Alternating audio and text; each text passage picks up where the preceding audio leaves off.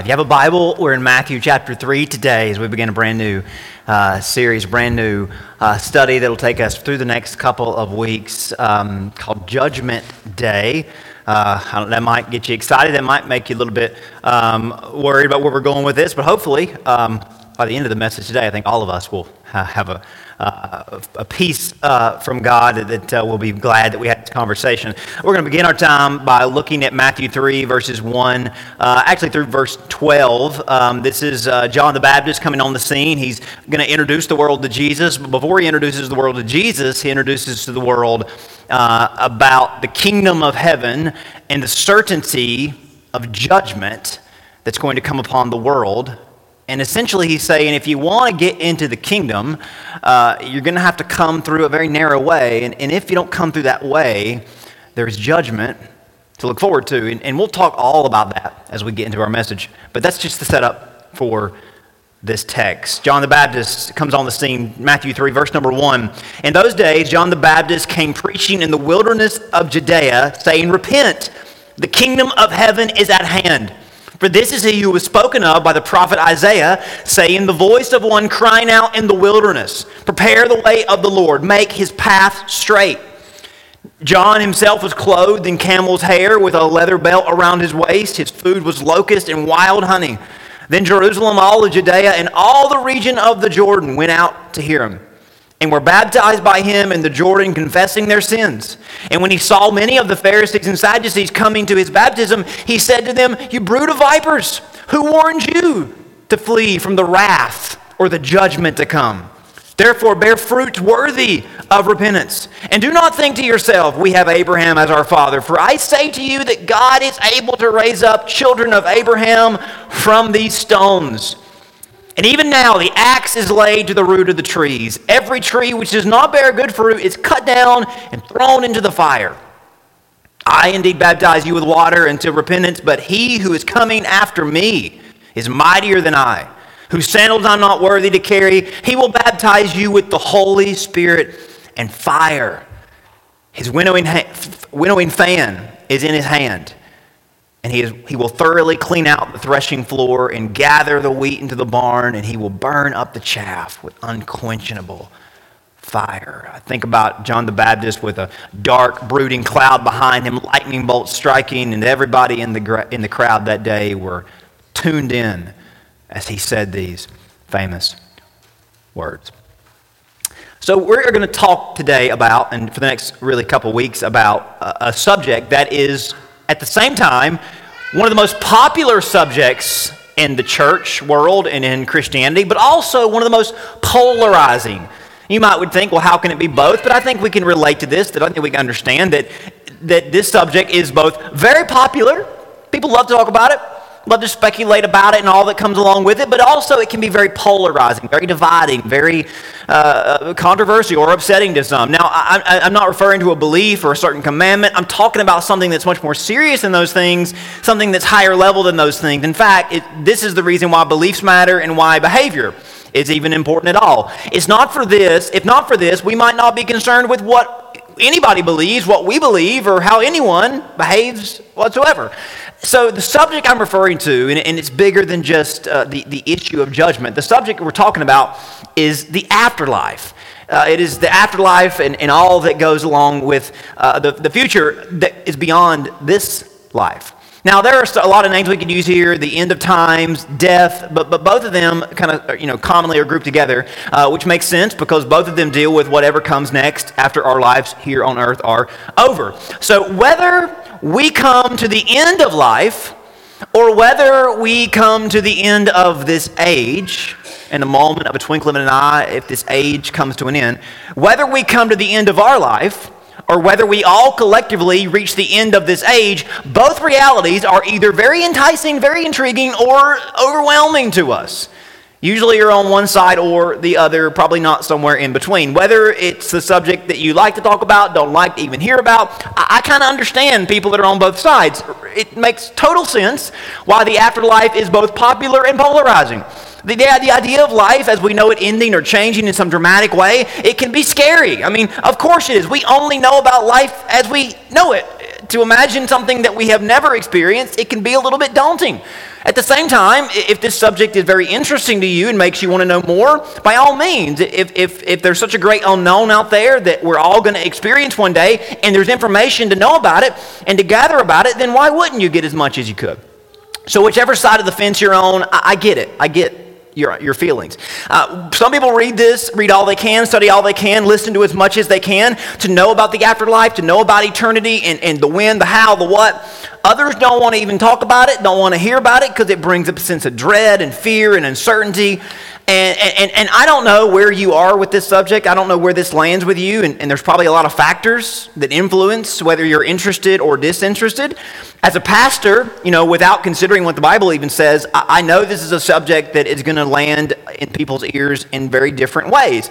I grew up in the 90s, and I'm very careful how I approach this subject because I grew up in the shadow of Y2K. The year 2000, and I can't speak to generations before mine, but all I heard about from my earliest memories from the early 90s to the late was the church was super obsessed with the afterlife, with the end times, with eternity. There were movies, there were books, there were sermon series, there were all kind of charts and all kind of information that you could glean from, theories that were proven wrong, theories that have been changed through the years. I mean, if you grew up in that era, if you were alive in that era, right? There were prophecy Bibles, there were all sort of television, specials that you could watch. I witnessed people get so caught up in the charts and the dates and the abstract theories and concepts that they sort of forgot really what they were doing, or why they were even saved to begin with. They became so focused on eternity that they kind of forgot that, hey, there's a life that we're supposed to live in the meantime.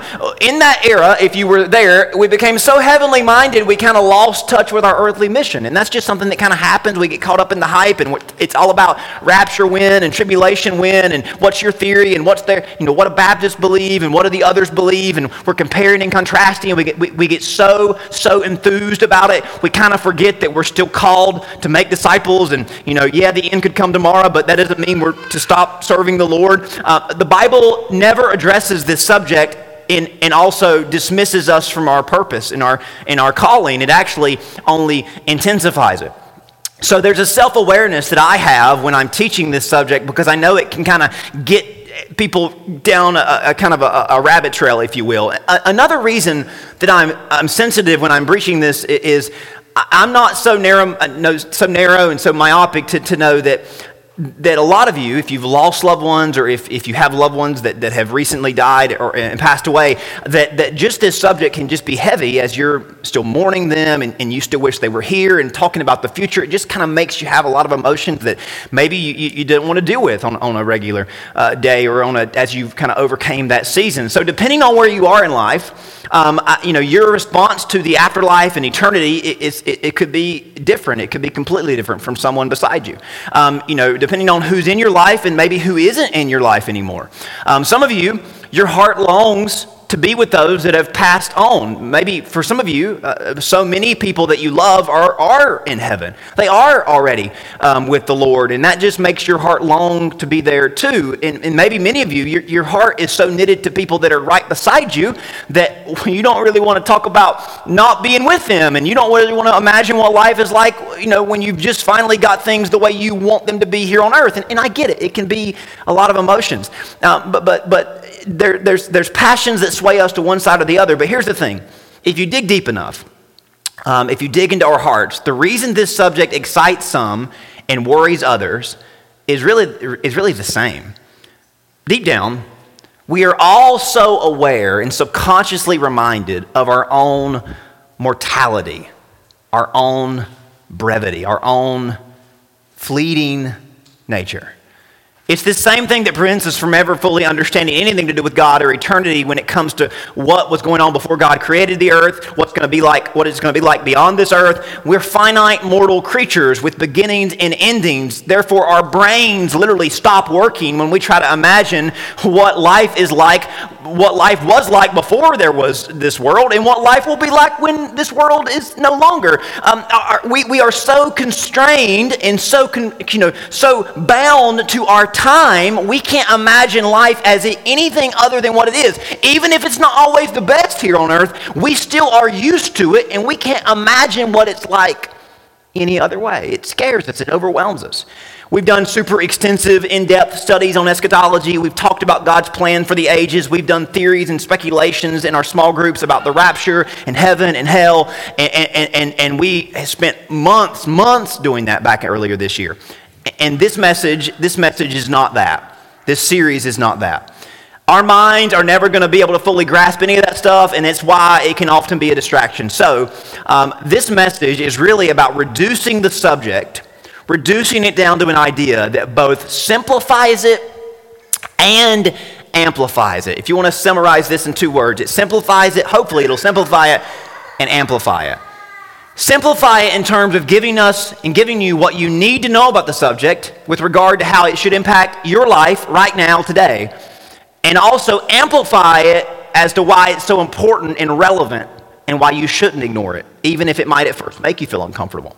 So again, this message, I hate to disappoint anybody, it's not about theorizing when the end will come, how it's going to play out, what it's going to look like. It is, however, about coming to terms with the certainty that one day, for all of us, there are no exceptions.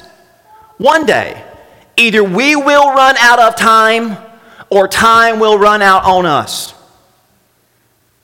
Either we will run out of time or time will run out on us. When it happens, not if, will we be ready for what comes next? I know that's, if we leave it very vague like that, it kind of makes you feel ominous and unsettling. Hopefully, with the help of someone a lot smarter than me and better with his words than me, we'll arrive at a much clearer, comfortable place by the end of time. So just stick with me if you can. The afterlife and the end times are something that Jesus talked a lot about. However, Jesus never pulled a chart out. I'm not making fun of other people that do this, but Jesus, who by all means could have, he never rolled a chart out. He never had a speculation chalkboard. He never passed out handouts that said this is the different theories, millennialism and postmillennialism, and all the different potential dates and times. And he never did that. And I know that kind of sounds funny, but he never did that. Jesus could have done that. He could have nailed down, but he didn't. He had a different approach when dealing with this subject, a very practical one, actually. So when it came to making predictions, Jesus didn't encourage that at all. In fact, he actively discouraged it. Jesus said this on more than one occasion. Acts 1:7, "It is not for you to know the times or the seasons the Father has fixed by his own authority." Man, we would save a lot of paper and we would save a lot of time if we just took this verse and ran with it. I mean, we are so quick to quote some verses as authoritative, but we forget this one, don't we? It is not for you to know. As in, this is Jesus saying, God bless you, I love you, but would you just stop? You don't need to do it. It's not good for you. It's just not going to be, it's not, that is going to distract you from what I think is more important. That's not my words. That's Jesus' words. And I think if he said it, he meant it. It's not for you to know. When it came to giving descriptions, also, people love to talk about what's heaven like, what's it going to look like, what's it going to be like, what are we going to do there. Did you know that Jesus gives us the bare minimum about what heaven is like, about what eternity is like? Jesus gives us the most vague descriptions, and couldn't he have told us everything there is to know? And don't you think if we needed to know more than he told us, he would have told us? Hey, yeah, but let's listen to somebody that wrote this book 5 years ago. Hey, right? I mean, Jesus, the Son of God, didn't really want to do that. He didn't really give us that information. He gave us a lot of information, but not that. So in terms of what heaven or eternity would be like, Jesus would say things like this. This is a prayer that he prayed to God. Now, Father, glorify me in your own presence with the glory that I had with you before the world existed. So that is really, and you might think I'm lying, I'm not. That's the best description of what heaven is like that Jesus gives us. The presence of God full of glory. Really? I mean, Jesus thought that was enough. You're in the presence of Almighty God, and it's glorious. It is the glory, the brightness, the holiness, the perfection, the comfort of God like nothing this world could ever give you. And we act like we need more. Jesus says, that to me, I mean, he said, Father, what I'm looking forward to being in your presence, and I'm looking forward to the glory like it was ever since the time itself began. because he was separated from that while he was here on earth. So he was looking forward to it. Also, Jesus did give us one visual aid. So, he described it as glorious, the presence of God. The only other visual aid that Jesus really gives us about eternity, about heaven, is this one. In my Father's house are many mansions. If it were not so, would I have told you that I'd go to prepare a place for you? He said, hey, if you want to know what heaven's like, there's a big house. And every room in that house is like a mansion compared to what you're used to on earth. There's a big house. And every parable that Jesus told about heaven, you'll know this. If you were here for our small group studies, you know this. Every parable Jesus told about heaven, it took place in a big house. Not a lot of little houses or a lot of big houses. One big house. And there was a lot of room in that big house. But that's really all Jesus gives us. Room for everybody in the glory and the presence of God. So I guess we can get the picture. Jesus doesn't detail when or the where about eternity, but he definitely underscores and emphasizes what matters most. So here's what Jesus didn't do. He didn't talk about when it's going to happen. He didn't talk about how it's going to happen. He didn't talk about what it was going to be like and what we were going to be doing. But he did make this very clear. One day, this life will end. One day, our lives will end, and we will live forever somewhere. Jesus says, your life's not going to be forever here on earth. This world, as you know, it's not going to be forever. But don't worry. You are going to live forever somewhere. Jesus, you see, wanted to zero in on what mattered in terms of our lives here and now and how they will determine so much about what's next. Jesus knows you better than we know ourselves. He knows what we get distracted by. He knows what we get off chasing things, what takes us out of the straight and narrow path. He knows that, so he didn't give us that stuff. This connection is what Jesus taught on so much. In fact, that connection, you could argue, was the overarching overall theme of his entire message and ministry. If you string together all that he taught, all that he said, this is the unified theme from front to back. Life today is all about preparation for life eternal. Now is all about preparation, that's the word, for what's next. Life today is about preparation for life eternal. Now is all about preparation for next. We often get so distracted with all the glitz and the glamour and the glory that comes along with the subject on the periphery, intrigue of this subject. But really, again, that's a distraction from what the serious notion of preparation is. And this isn't just preparation in the way that you prepare for a trip. Oh, I better pack that, though you could look at it that way. Because when you forget to pack your clothes or toothpaste, you can always go to the store when you get to where you're going and buy some clothes or buy some hygiene products. But when the afterlife comes, when you step into eternity, there's no do-overs. There's no running to the store and getting that. There's no going back and doing that, because once you cross through that passage, there is no going back. So Jesus would rather you trust that God has the details figured out. He has a time, he has a plan, he has a place. He just wants you to know this, the reality and the certainty of a coming day of judgment, and how that judgment day is the transition from this life to the next. So when Jesus talked about the afterlife, he did so through the framing of a judgment day, a judgment that is coming that's going to signify this life's end and the next life's beginning. He really picked up where his forerunner left off. John the Baptist set things up for him. John the Baptist was the first prophet in 400 years who came to a generation that was so away from God, so far away from God. He came to wake them up and promise them that God's about to do something new. God's about to move in and announce his kingdom is coming soon, and a day of judgment is coming with it. Get ready. Repent. Change the way you're thinking. Change the way you're living, because something big is coming. So John came with a message. The last days are imminent. The kingdom of heaven is at hand. And judgment will come with it and determine what it will be like for you when that kingdom comes. Where you will be when all is said and done. Now, if there's preparation we have to do, then we obviously shouldn't waste any time, whether it's imminent or not. John seemed to be preaching as if it's going to happen tomorrow.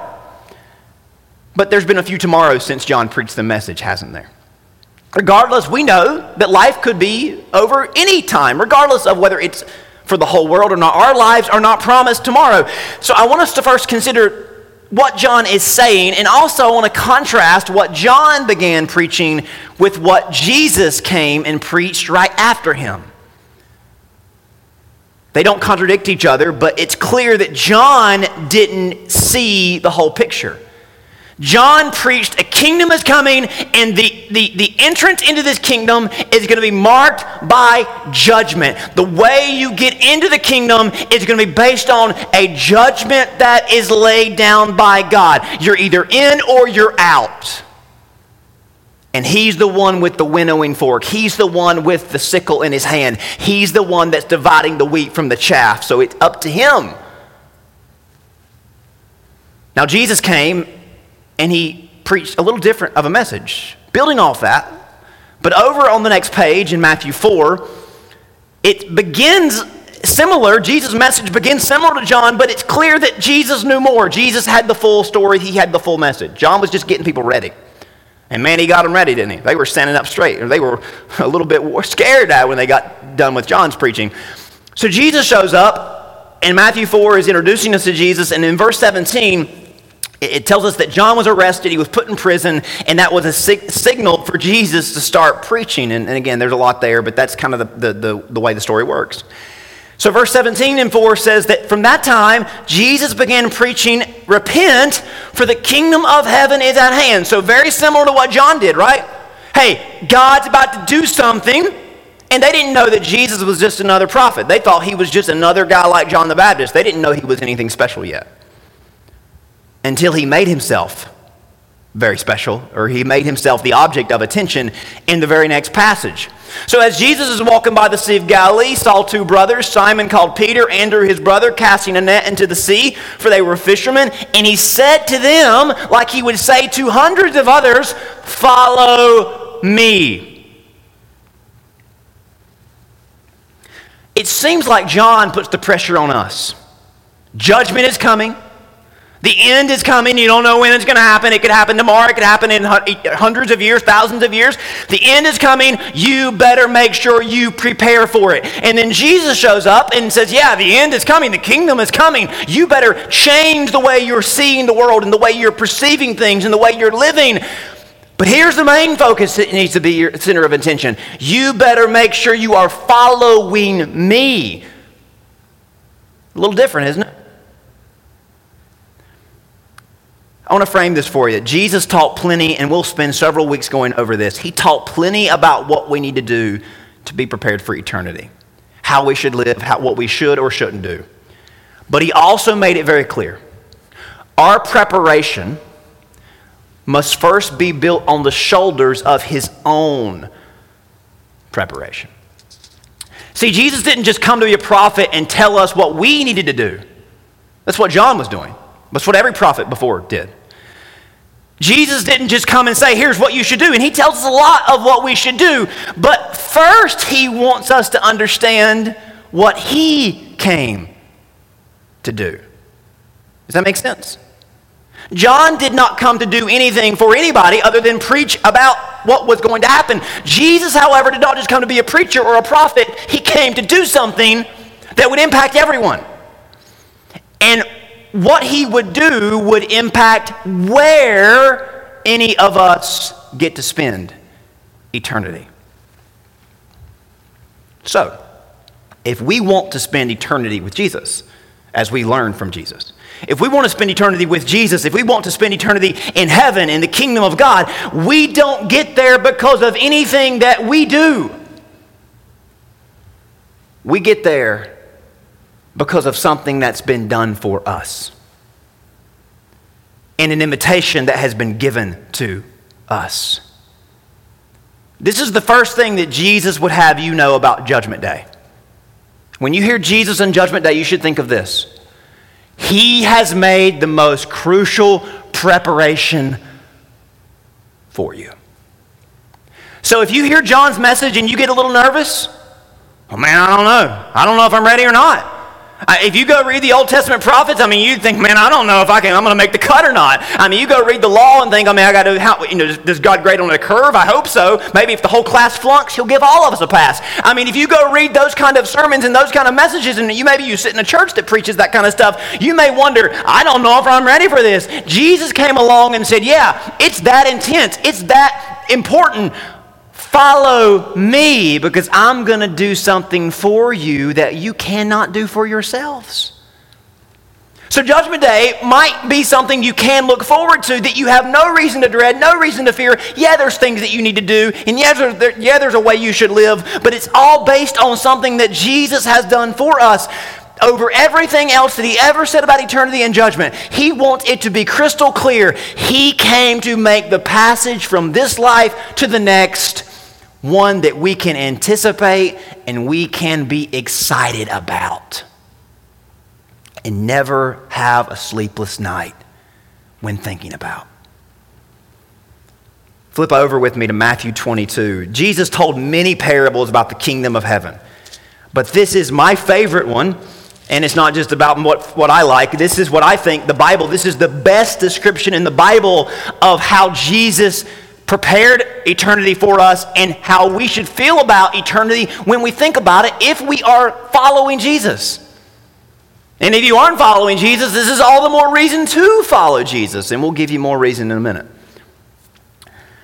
Matthew 22, Jesus answered as they asked him questions about the kingdom and when's it going to happen, what's it going to be like. So he told these parables, which are these stories that have a meaning, and they really only have a few singular meanings. The details are really just there to preach the message. The kingdom of heaven is like a certain man who arranged a marriage for his son. And he sent out his servants to call those who were invited to the wedding, and they were not willing to come. So in these days, a rich man would have his house open, and there would be a big wedding festival. There would be tables lined with chairs that would fill the dining hall and go into the greater space of the house. There would be people from all over the land invited to come to the wedding feast, and the father of the son would host everyone in his big, awesome house. So the father has a marriage supper for his son, a wedding feast, and he sends out servants saying, tell those who are invited. Verse 4 might be the best picture of the gospel I can give you. Tell those who are invited, see, I have prepared my dinner, my oxen and fatted calf are killed. Now, in these days, if you killed the fatted calf, it must be a big deal, and you must be having some special people over, because you didn't kill the fatted calf unless this was a feast to end all feasts that you were never going to be able to match. So what's the message from the king? I have prepared my dinner. I am inviting you all. Come to, verse 4, at the end of verse 4, it says, all things are ready. Come to the wedding feast. Everything is ready. Now, have you ever been to a big fancy wedding as just a guest? When you, the lowly guest, right, you walk in, you're thinking, man, this is fancy. How much did this cost, right? You start looking at stuff. You start adding stuff up in your head, right? I've done weddings, for people and officiated weddings before. I just walk in, right? I walk in and I make sure that I look at my suit and I hope that my suit looks good compared to the people's, what they've rented and I'm looking around thinking, man, they didn't spare any expense.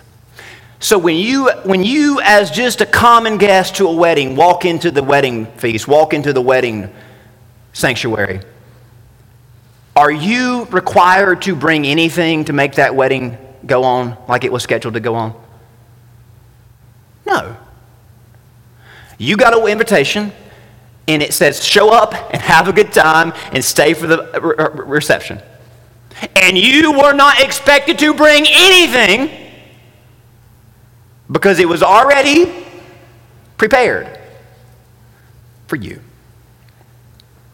Do you get the picture? Everything is ready. Come to the wedding feast. Sit back and enjoy the feast and party to end all celebrations. This is what Jesus wants you to think about when you think about Judgment Day. This is what Jesus wants you to think about when you think about stepping into the next life. And you know what the guarantee that this is going to transition this way for you? You know what the guarantee that this is how it can be for you? If you have followed him. What was the stipulation for the wedding feast? You were invited. What did Jesus say to those that he met on a everyday basis? Follow me. You are invited to follow me. Now think about this. On a literal understanding of Jesus' ministry in his life, when he would say, follow me, where did they end up after those 3 years of following Jesus? Where did that journey take them? On a literal point A to point Z map. What did it all culminate in? It culminated in a week where Jesus was celebrated as a king, was then rejected by the masses, took his few followers to a garden to pray, was betrayed, was arrested, was sentenced in a kangaroo court overnight to be crucified. So if you would have been Peter or James or John or Andrew or Nathaniel and you would have followed Jesus day one, where would following him have led you? To this scene. So he delivered him over. The Pilate delivered him over to be crucified. And they took Jesus. He went out bearing his own cross to a place called the Skull, which is in Aramaic called Golgotha. And there they crucified him. So if you would have been literally following Jesus from day one, where would it have led you? To the point where he looks at you and he says, I'll take it from here. You can't follow me any farther. This is my road to walk. They all abandoned him, except for John, who stood at the foot of the hill with his mother and watched. That is where the journey climaxed. That is the destination. Anyone who followed him. And as we follow him, this is what we are led to. And it's on that cross that Jesus made the preparation. It's there the fatted calf was killed. It's there the feast was prepared for. And that's why we get to spend eternity in heaven. Because Jesus prepared a place by stepping into our place. Are we all tracking with that? When John said he saw the master with the winnowing fork in his hand, when John said he saw the master shoveling the wheat from the tare, this is what John saw. When John said the axe is at the foot of the tree, this is what John saw. He didn't realize what it was actually going to be like. It's not us on the tree, it's Jesus on the tree. And it's through his cross, and it's through his death alone that we obtain what we need more than anything: forgiveness of our sins.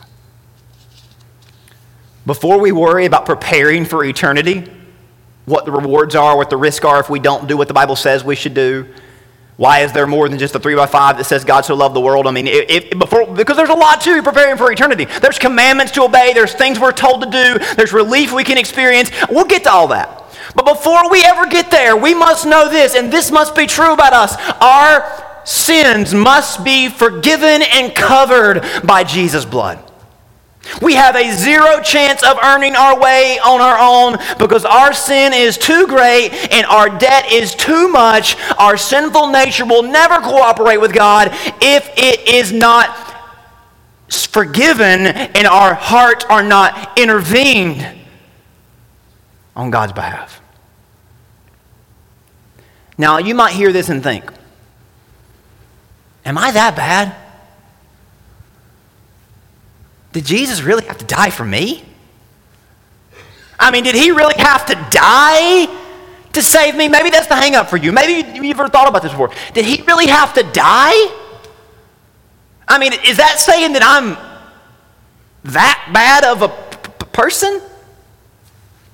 Let me ask you this. I want you to consider this. We may not think that our sin deserves judgment, but we're really good at deciding when other people deserve judgment, aren't we? Hello? You ever been there? I mean, my sin probably didn't send Jesus to the cross, but I can tell you some people's sins that did. We demand justice when they sin, but we don't think our sins are really that bad sometimes. Why is that?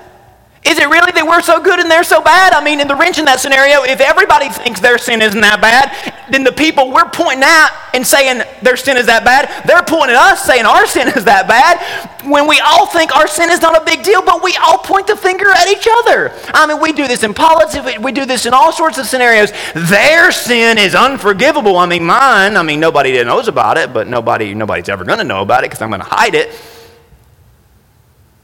Which maybe tells you why you want to hide it, right? We never see our own sin in the mirror. Could our overestimation of other sins be some sort of coping mechanism of how we underestimate our own sin? Isn't it true we overestimate the gravity of their sin, but we underestimate our own? A lot of us, we get so high and mighty when other people are exposed, but we've got so much hidden, and we hope we keep it hidden, because deep down we know the damage it would do if everybody knew everything that we've ever done. Why do we judge others? Because we think their sin is an offense to God, but our sin, maybe He doesn't even notice. And maybe the real reality is, maybe we just don't have any idea just how holy and righteous God is and how we measure up to Him or don't measure up to Him. Truth is, we all underestimate how dark our world is, and we've gotten used to the dark, and we may never really understand just how great our sin is. Perhaps the thing in us that tries to hide our sin and jumps to expose others' sin, maybe that's a sign of just how great our guilt really is. I want to give you a little bit of a story to help maybe land this plane and help do two things. Help highlight our own ignorance and indifference towards sin, and also help us understand how God sees us and responds to us in our sin. So the best way I can explain how any of us are before God when we sin and how God chooses to react to our sin is that I got to take you back to about 1993, 1994. I was about 3 years old. I know I was not older than 4 because I can remember how the house was and what was going on in that time period. This is one of my most earliest vivid memories. The earliest version of our living room at home that I can remember had this giant, monolithic big screen TV up against the wall. I should have put a picture on the screen, but it's one of those massive screens with the big speakers on the bottom, not one of those wooden TVs with the little glass. This was a massive, Dad worked hard and he was on the cutting edge of technology. We had this massive satellite in the backyard and this massive TV as big as the satellite.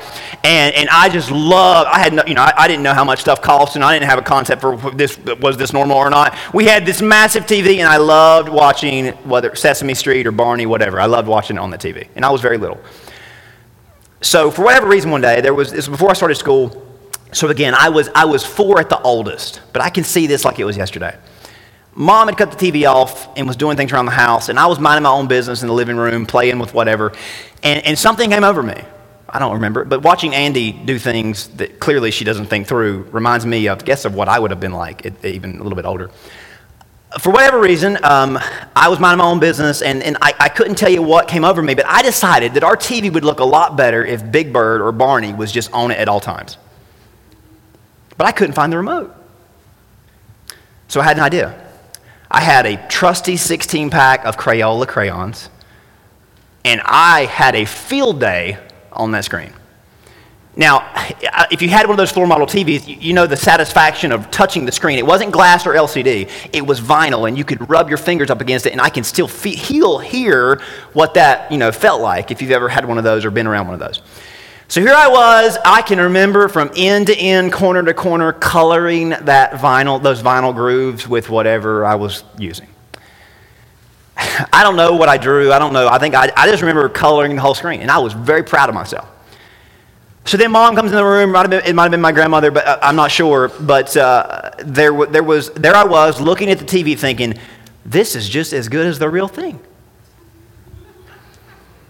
Now, do you think 3-year-old me had any idea as to what I just did?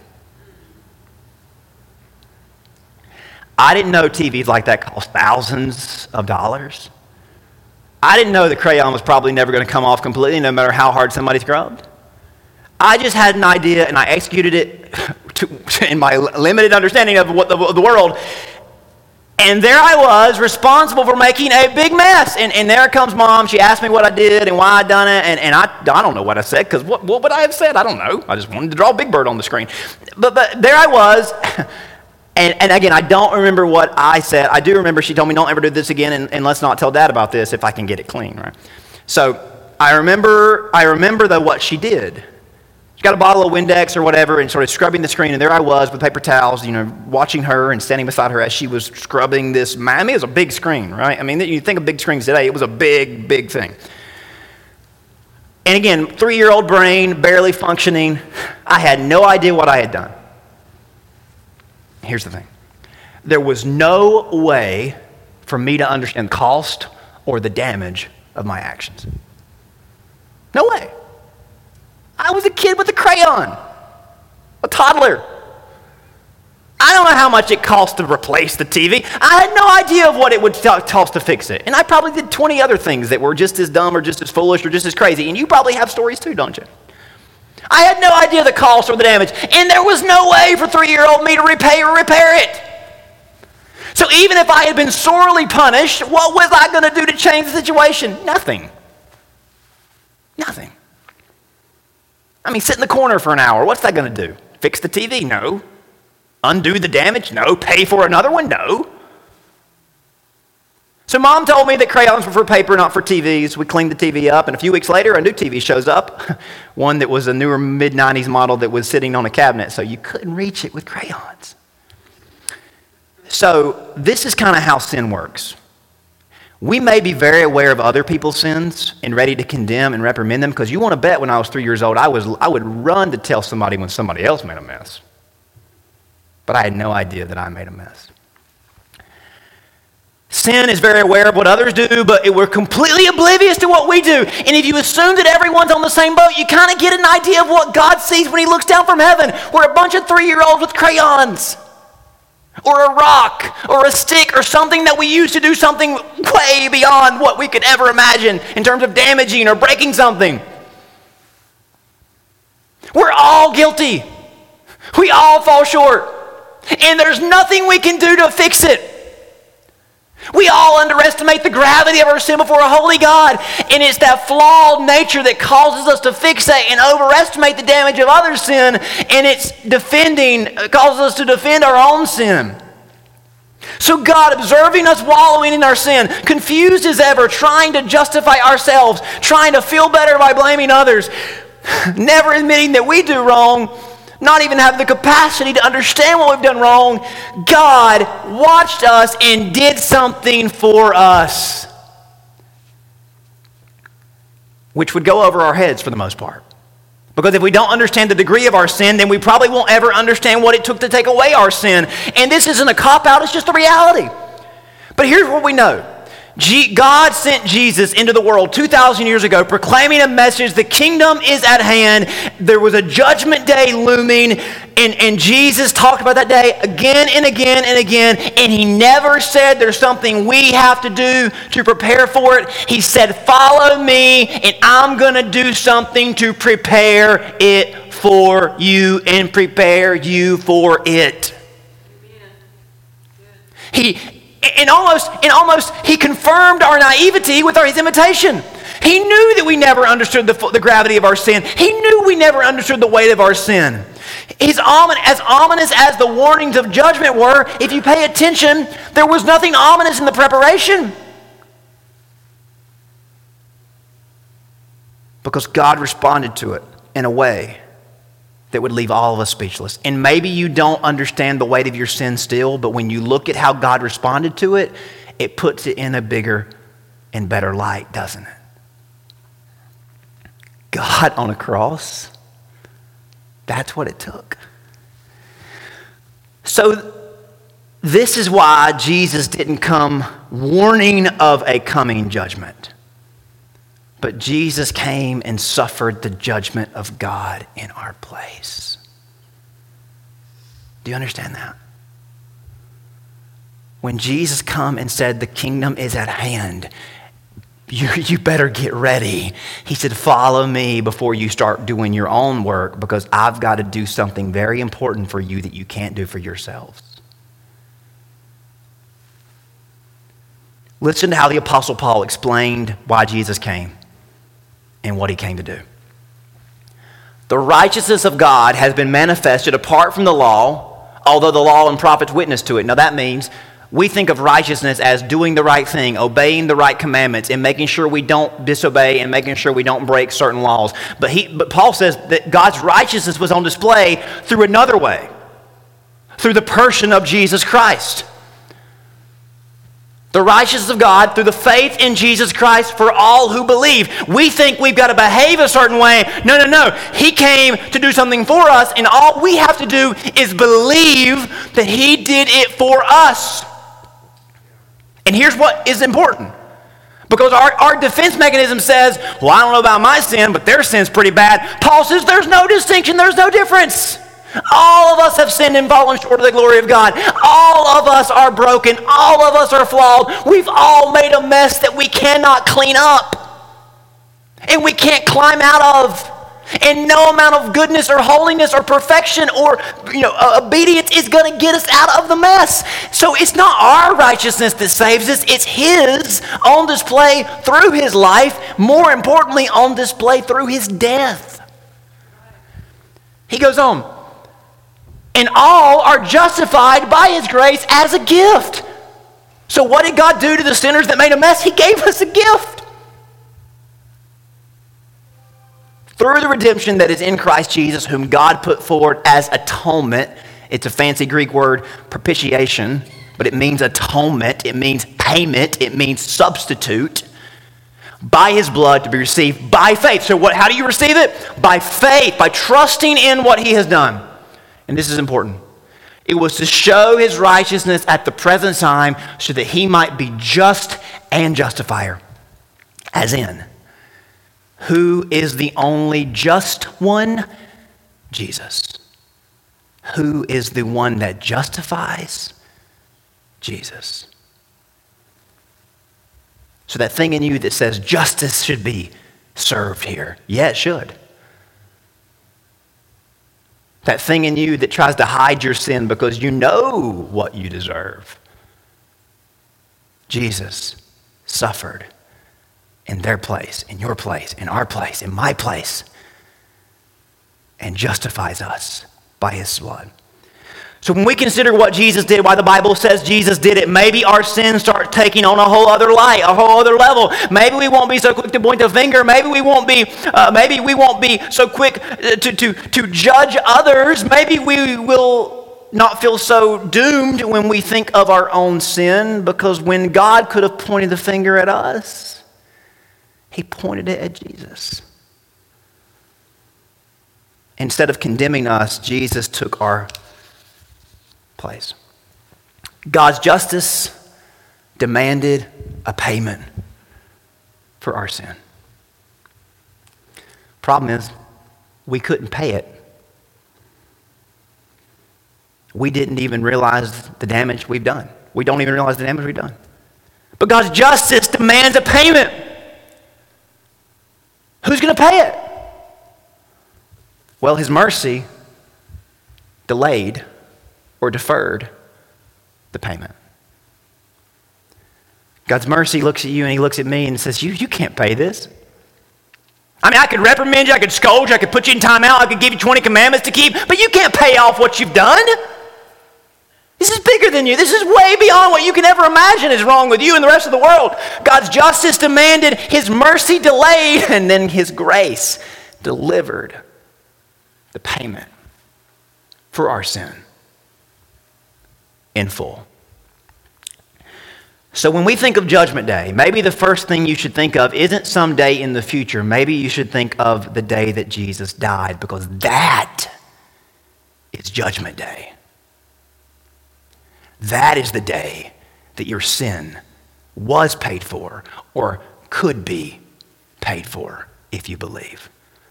His judgment allows us to be saved, actually look forward to the future and whatever eternity has in store for us. So before we go, look down at verse 11 in chapter 22 and let's see how this parable ended. Everything is ready. Everyone's invited.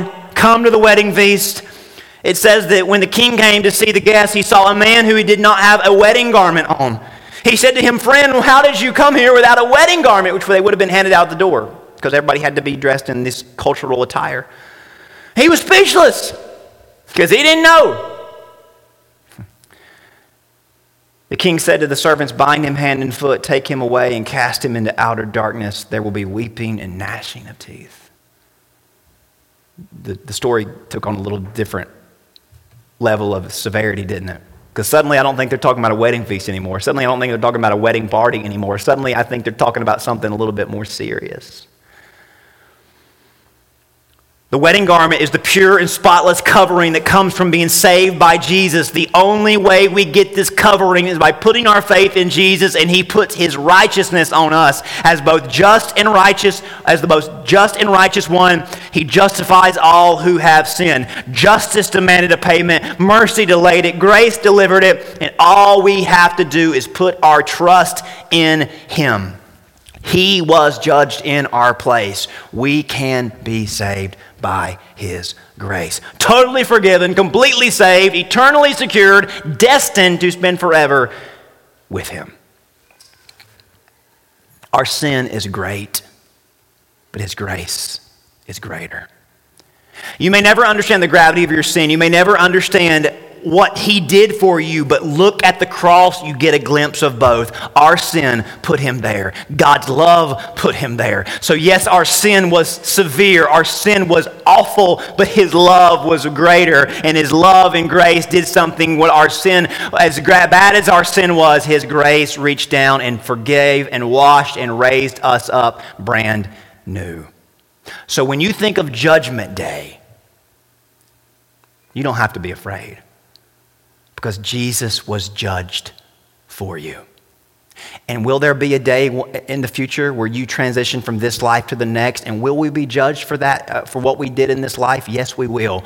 But what we do must be built on the shoulders of the one who carried a cross for us and hung on the cross in our place. We do not get to that day based on what we do.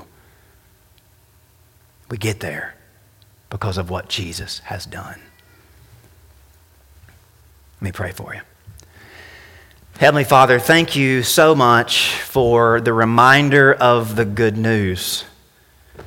John the Baptist scared everybody when he said, "Hey, judgment is coming." But Jesus said, "Hey, wait a minute. Follow me. I'll show you how you get to the kingdom of heaven." And he took us all to that place called Golgotha, and there he took on a cross. There he took on our sins, and there he paid for them in full.